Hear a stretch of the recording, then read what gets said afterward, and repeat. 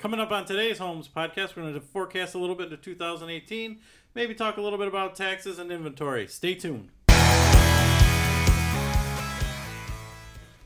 What's going on, everybody? Peter Toring here along with Chris Van Bell. and welcome to the Homes Real Estate Podcast, covering all of your most important real estate topics here in Southeast Michigan.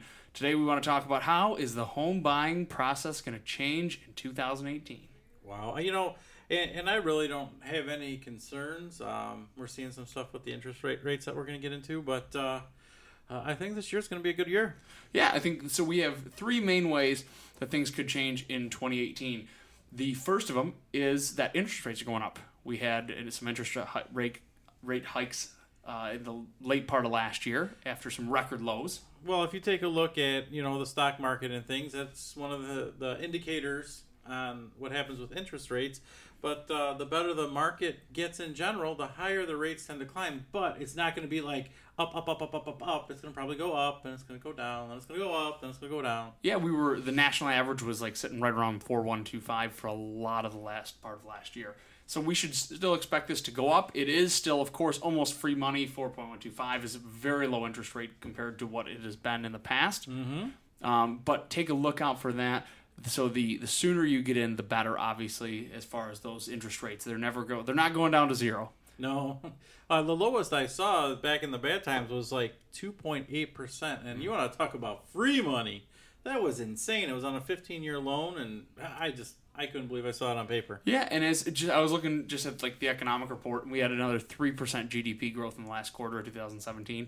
That is a pretty good sign that our interest rates are going to go up again. Of course, what's good for the country, not so good for our interest rates. So that's very true. But strong market and interest rates go up. We'll take the strong market. The other thing that we want to talk about is our inventory. We hopefully should have a better inventory here in 2018. We had a 20-year low historic inventory level in 2017.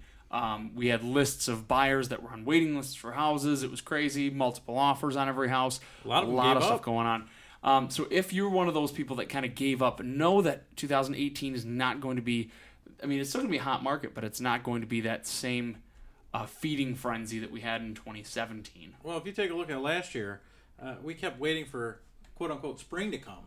Mm-hmm. And we just never had that spring hot market. It was just a buyer on top of buyer, and one house here, one house there, and then it was multiple offers for everything, and frustrated buyers and sellers. A lot of times they would sell and we couldn't find them a house. Yeah, we measure inventory in what we call month supply, which essentially means if you cut off no new listings, how many months would it take for all the listings on the market to sell? 4 to 6 months is a balanced market. Anything above 6 is a buyer's market. Anything below 4 is a seller's market. We have not been above 3 months supply since March of 2016. Yikes. So we were averaged right around 2 to 2.2 months all throughout 2017, which are great numbers if you're a seller, not so great if you're a buyer. That being said, we're supposed to get some more inventory. So keep an eye on that. And I don't think it's even as spring comes. I think I'm starting to see it now. Yeah, we just did that video on that condo today I got that was expired. We put it on the market and we sold it in 3 days. Mm-hmm. It's amazing what a good marketing plan can do. And just word of mouth and our different affiliations with Women's Council and golly, everything else that we're doing. They certainly are still going fast. So we don't mean this to say that that they're not going to go fast. They are definitely going to go fast. But what we are saying is there's going to be more of them. So definitely keep an eye out for new inventory on the market. The other thing that we want to talk about is rising prices. It's a good thing to buy in 2018 because while the prices are still going up, they're not projected to go up quite as much as they did in 2016. So we were up nationally 5.5% year over year. We're only supposed to go up like 2.5% this year. Supposed to. Keep that in mind. This is where you want like a real estate professional, somebody that's keeping an eye on this stuff. We have a few realtors that are trying to shoot the market and get ahead of it.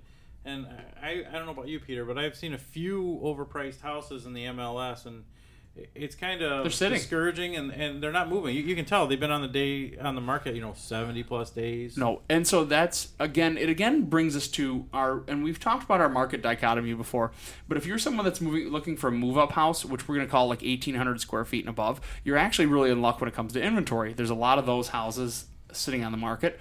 A lot of them are overpriced. They're trying to sell, so there's quite a few of those. Now, if you want a first-time house, you're going to be a little bit of a pickle. Those things are going fast. They're going now. The listings are coming on, but they're going fast. So let's take an area that I think is very, very common for our first-time buyers, and one that I've got first-time buyers in right now. Let's take St. Clair Shores. I was going to say the Shores. The Shores is a fantastic one. They had 102 new listings in a month. So that's compared to Macomb Township, which had 70. So there are more of them coming onto the market. Just they are also going very, very fast. Well, you got to figure, even if you look at some areas of Warren and stuff like that, any of the lower priced houses under $80,000, the investors are picking them up because the rental rates are so great for them right now, and that's competing with a lot of your first time home buyers because these are some pretty good houses. Yeah. Also, if you are renting now, expect your rent to go up again in 2018. Big time. So when you see that rent check go out every month, start to think, do I really want to be paying out rent to a landlord, or do I want to start putting money into my own mortgage? I think that's the key here. The fourth thing that we are looking at is taxes. I know that there was a lot of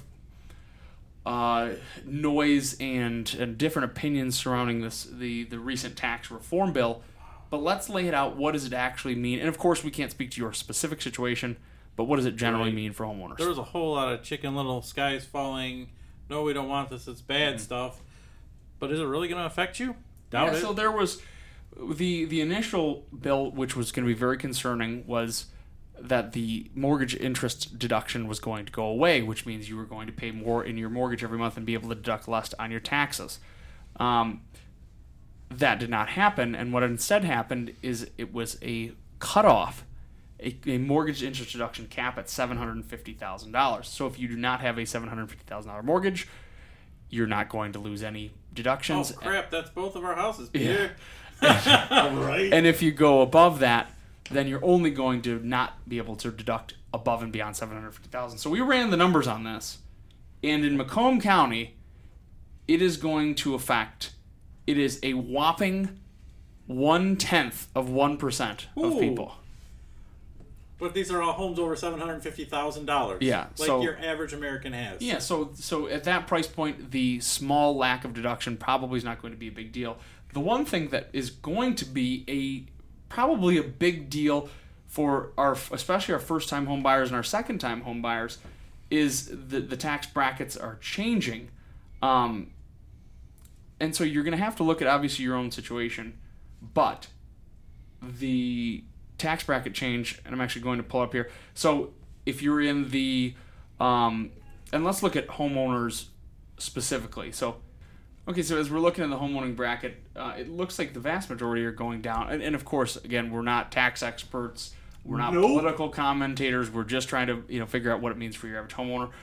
But if you are in the 38 to 82,000 bracket, you're going to drop from 25% to 22. If you're 82 to 157, from 28 to 24. If you're in the 157 to 200, from 33 to 32. And then you're going to stay the same if you're anything above that. So the big thing here too is you are going to have the standard deduction also is going to double, personal exemption is going to go away, child credit is going to double. So on the deductions, things like that, it's really going to depend on your situation. But on average, most people should see some kind of a savings. So now that would be a great time to use some of that money for a down payment.